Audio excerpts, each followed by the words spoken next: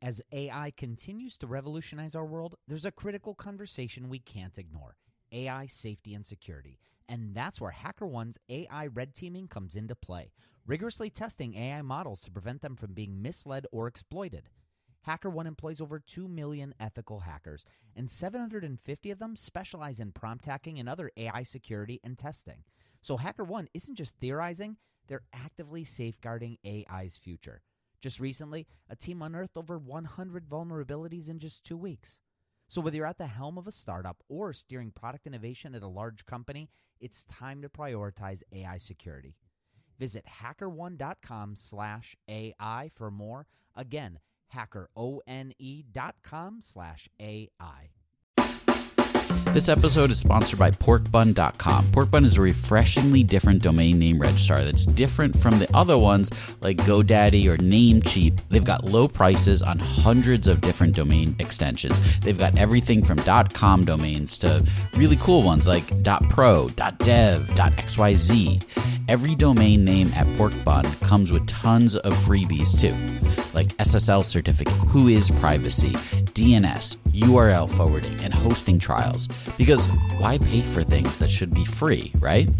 All these incredible features and tools are backed by incredible support, 365 days a year, and more 5-star reviews on Trustpilot from real customers than anyone else. Look, you can get $1 off your next domain name from Porkbun and see why they're the best domain name registrar around by using our code. Just go to porkbun.com/rocketshipfm24. That's porkbun, porkbun.com/rocketshipfm24. You'll save $1 on your next domain.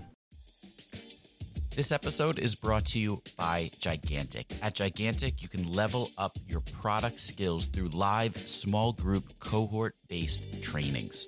We're incredibly excited to welcome you to our next cohort of our product strategy training kicking off in January of 2024. This course will take you through the frameworks that product leaders use at companies like eBay, DoorDash, Groupon, Rent the Runway in order to scale their teams. It's taught by Ben Foster, a friend of this podcast, who is the former chief product officer at Whoop. So come join us. Go to gigantic.is. That's gigantic.is. And save your seat for our January cohort. Your potential is gigantic, and we're here to help you reach it. Go to gigantic.is to reserve your seat today.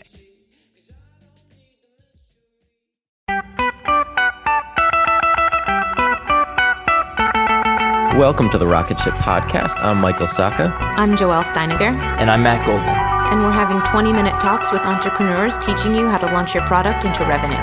Check out our book at howtobuildarocketship.com to reserve your launch discount and to download a free chapter.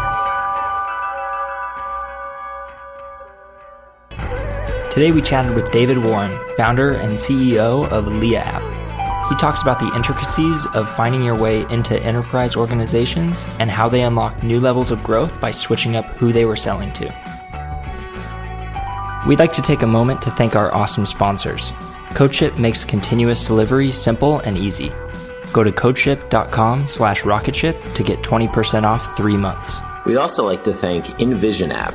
InVision is by far the best prototyping and collaboration tool on the market. Go to InVisionApp/rocketship to get the starter plan free for 90 days. Customer.io is a modern email platform built for startups.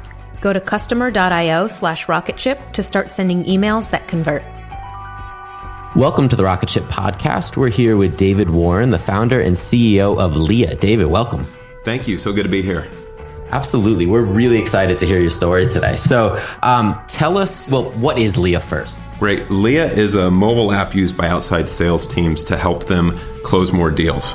It's an app that every morning they wake up and they have new content for their sales meetings that day, prepared for them, available under any technological situation, available offline. It fills out their CRM for them, and it lets them know what's happening inside the prospect after they leave the meeting. Salespeople love it. Nice. Very cool. So how did you get started building a sales CRM? Well, I wouldn't characterize it as a sales CRM so much as it complements CRM. It's really an enablement tool for salespeople. And it has great benefits for the marketing and IT folks as well. But we got our start by encountering a problem at Qualcomm, which if you're in San Diego, that's the way you go and land. And so at Qualcomm, you had the global field marketing director who had thousands of people around the world, all of them flying everywhere with various levels of connectivity, trying to sell Qualcomm's products, which change with great frequency as they update their product line. And so what they struggled with was, how do we give these folks great content that helps them communicate, equips them for the sale, is mobilely available and secure, and updates? And so it was a great challenge. And at the time, they had various sort of portals that folks would have to punch through a VPN and dig through SharePoint or an intranet. And so we created Leah and sold it to Qualcomm as a product so that basically every day those salespeople open up their app and it had automatically pushed out a fresh version of content, ripped off the old version, and it was curated just for them. And so we started by finding a problem that the product could solve and burrowed in from there. How did you know that Qualcomm had this problem? We talked to them. We actually listened to them. Wow. I've been in sales, marketing, and channel work inside B2B high-tech environments for 15 years. And we keep trying to solve this problem of connecting sales and marketing. And so we do it with intranets and portals. We do it with Kumbaya conferences. We do it with promises to be faithful this time. And it never works. And so you end up with sales and marketing basically being the best partnership ever on paper. In the meantime, they're not talking to each other. There's not a connection point. And so I've been trying to solve it. It's been incubating in my head for 15 years. But finally, when you get tablets, you get cloud computing, you finally have the tools at hand to really put the solution together. Nice. So you went in, you talked to Qualcomm, you said, okay, they've got a problem. I'm going to go build kind of a prototype. What happened after that? So what you can't leave out of the story at Qualcomm specifically, but enterprise sales in general, is the need for a champion. And and inside these large organizations are folks who are trying to do great work, and they're often hampered by their own bureaucracy around them. And so we had a champion in there, several of them, in fact, and we found a lot of folks inside who want to do great work. And so they really partnered with us. We pushed out initial versions that were useful and gave enough of a vision that we could get folks behind it from a budget and political standpoint. And then we kept iterating. And what you do is you sort of find mile markers to dev against, right? So if there's a big national sales meeting come up, well, what do we really want to debut to make a splash at that? And it became the sizzle on the messaging for folks inside Qualcomm. And that's how we iterated the product internally at Qualcomm. Very cool. So was Qualcomm the only person that you were working with at the beginning, or did you have other people coming on to the application? In the very beginning, we were developed on-premise for Qualcomm. San Diego has a very interesting chart of size of companies, and this solution is specifically valuable to large organizations with larger outside sales forces. And in San Diego, less than 1% of companies have more than 250 employees. And so we were very focused on Qualcomm. There's a quality over quantity issue there too, where you want to dig in deep and you want to talk to end users, you want to talk to admins and refine. Now, in the midst of that, you do end up with a certain amount of technology by committee that you eventually have to clean up, but the gains far exceed the losses. So you're okay with a little technical debt in the beginning in order to get into the enterprise? Right. So I'll give you an example of that. At first, the use case was purely putting their content in a secure way on their mobile devices. And then it iterated out to being able to remotely change that and still have it offline and synced up. And then it moves on to developing some basic analytics around there. And you iterate and you talk to salespeople and you talk to the marketing folks who struggle to have insight into the field. And that's how you build it. So how did you keep it flexible enough for anybody? Because you must have had a product vision for this without taking, Qualcomm's a massive organization, without taking in every single piece of advice or request that was needed. Absolutely, because you end up with a Frankenstein product that way. Yeah. And so there's some management lessons there that are germane to the technological build out in partnership with the customer, which is if their bandwagon is going anywhere close to where you want to go, you hop on board. And so that's what we did. And what was interesting is we transitioned the product later is we had to have a product that had 80 features in it and pare it down to 12 that were super meaningful. And so that eventually did get cleaned up as we pushed out to mass market. When Rainn Wilson realized he had a special gift for talking people to sleep, he had two choices: construct a massive speaker that would blast his voice to every person in the country, or invent a talking pillow. AT&T Business eventually talked him into the pillow thing. And, backed by a reliable network, the only network with built-in security controls, Sleep with Rainn was a hit. Take your ideas to the moon and beyond at business.att.com. That's business.att.com. And is there a different product that Qualcomm uses versus the mass market? Theirs is simply private labeled and on-premise, and ours, the mass market one, is cloud-based. Was there anything in the agreement that you had to do to make sure that you were able to take it public? Yeah, we had rock-solid IP agreements in place to make sure it was on our side, and it's not a core business for Qualcomm in any way. And in fact, they're excited about us generally proving the use case of mobility in business and enterprise on a global scale. Nice. You asked my question, so. Oh, I did. I'm sorry. Okay. So I guess to expand on that, at what point during your time developing this with Qualcomm did you go out and start to market it to other companies? So we started talking to other folks fairly early to try and understand if there was commonality of use case.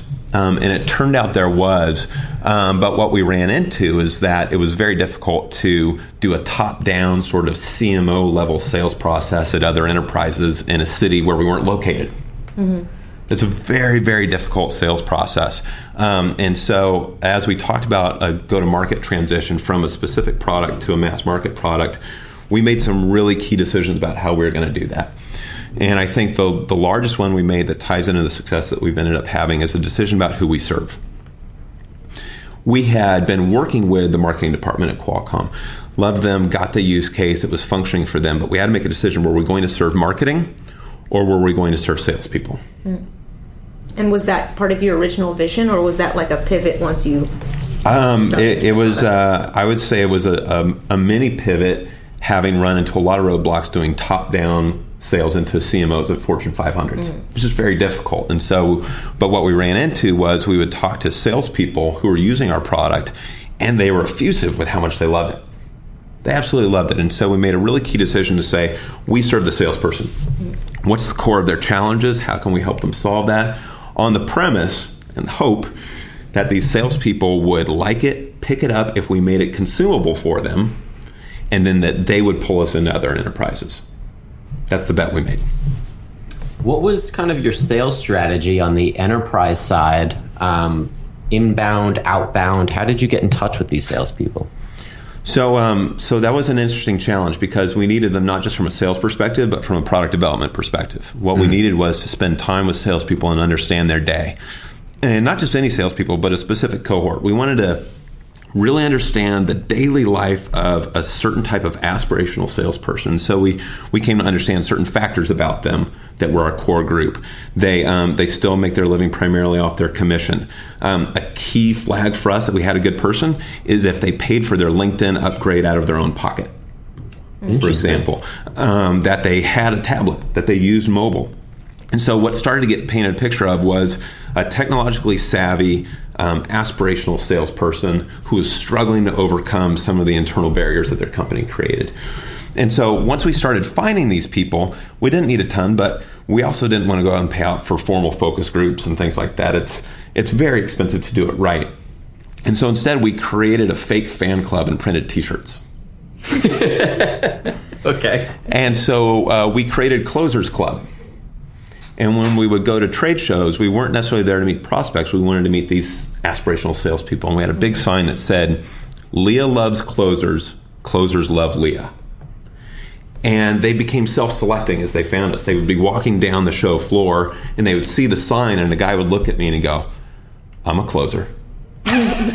All right, come on in. We'd give them a T-shirt, and then we'd have them back to the office, and we'd pour drinks, and we'd run through product specs, and we'd run through use cases, and they loved to share it with us, and they loved to invite their friends in, and then it, of course, became a natural sales channel later. B2B sales is different than consumer sales. Consumer sales with its sort of mass market advertising model.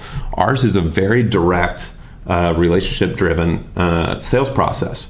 My joke around the office is that we found a secret marketing lead gen tool. It's called Bourbon. Because we have folks in and we take them out for drinks, we figure out how to solve their problem, and we scale from there. Old school. Old school. Wow, that is awesome. That is such a good tactic. I never would have thought of that. So what's the timeline like on a sale with this kind of target? Yeah, so we have a few interesting use cases on that. So we do get picked up by smaller teams, right? Teams of 20, 40, 60, and those go fairly quickly. When you start to look at some of the bigger brands we've been able to move on to, folks like Cisco or Deutsche Bank, what you end up seeing is a really interesting sales model, which I don't think is uncommon inside the enterprise. In fact, it was something that Salesforce was famous for as they got their launch, which is you find a group of folks in there who can use it no matter what size it is, and you have them pull you in. And a use case is created, metrics are created around it that build the case for when the day comes that they're discovered by procurement or by IT. And when that happens, you can go, yes, but look at what's happening to our numbers. Look how it's affecting the troops. All these positive things happen that allow you to then make the case to become legitimized within the organization. So we've had a lot of salespeople pull us into their teams, and then we go in and apologize and make it right and grow from there. So do you help them measure the effectiveness of it? Absolutely. So the primary thing we do is create a useful tool for salespeople. Mm-hmm. That helps them sell more, make their quota, take admin time off their backs. That's what we do. But we do have a lot of great and valuable tools for the marketing folks and for the IT folks. And so while they're using our tool, we're capturing analytics. Okay, we have our own proprietary analytics, and we can plug in things like Google Analytics or Flurry or any number of third-party folks. And that's insanely helpful to the marketing person, because if you think about their world inside corporate, they have all these analytics on one side of lead capture.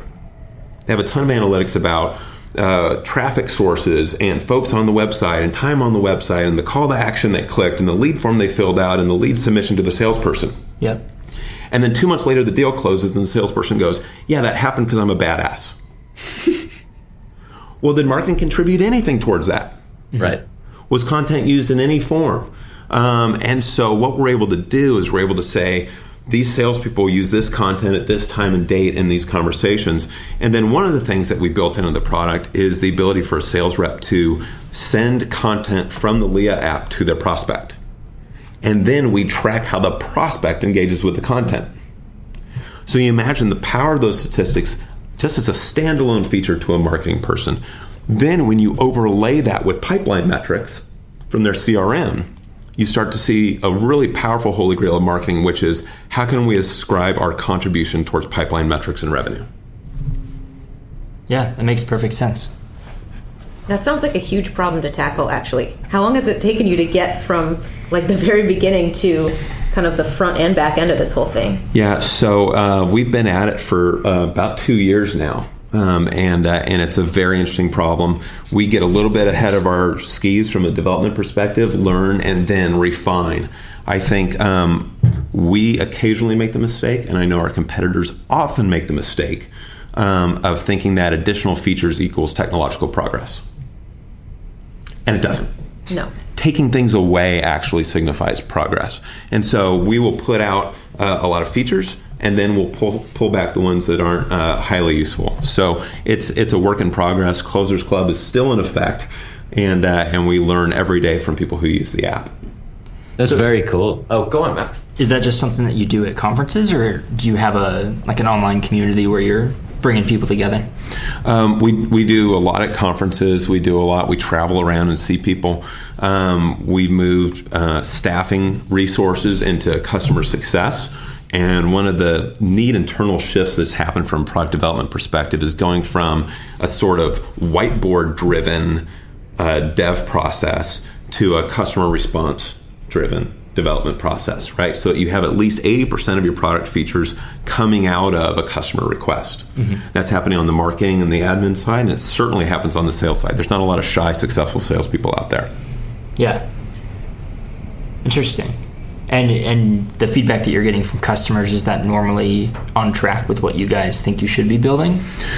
Sometimes it's quite That's the key part, is knowing what to listen to and what not. Right. Or what to ignore. Right. And really the dirty secret of focus groups and this type of learning is to keep asking the question until the answers become consistent.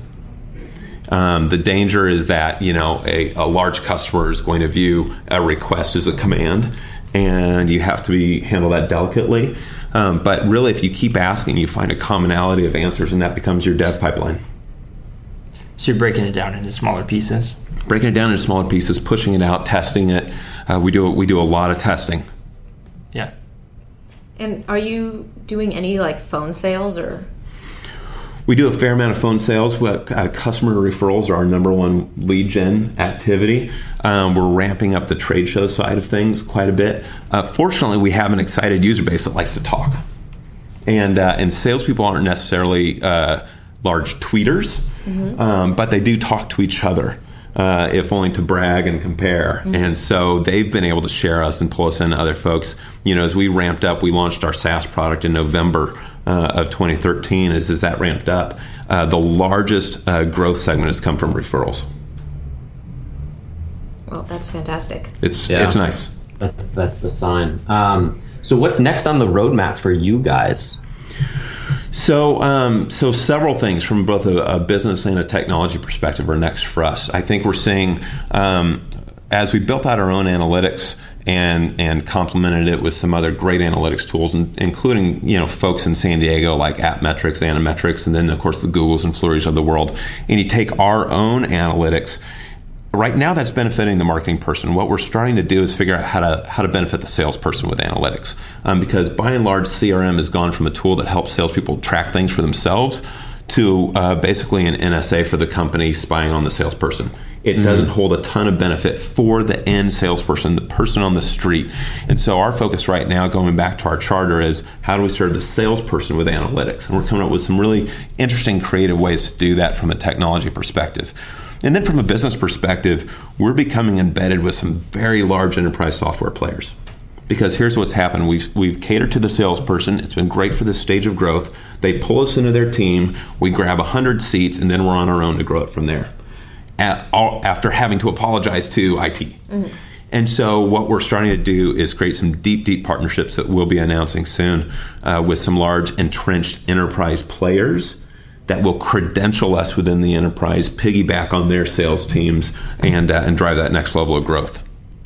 Very cool. So where can we keep up with you online moving forward? You can find us at liaapp.com, liaapp.com. We have a blog there. You can find us on Twitter at Lia Insight. That's the best way to keep in touch. Great. Well, thank you so much. Thank you. I really enjoyed it. And if there's any salespeople out there, contact us about Closers Club. We could always use new folks around the table. Absolutely. Thanks for listening to another episode of the Rocket Ship Podcast. If you haven't yet, pop open iTunes and subscribe to be notified of future episodes. We have some really great ones lined up. And while you're there, leave us a review. We really appreciate each and every one of them.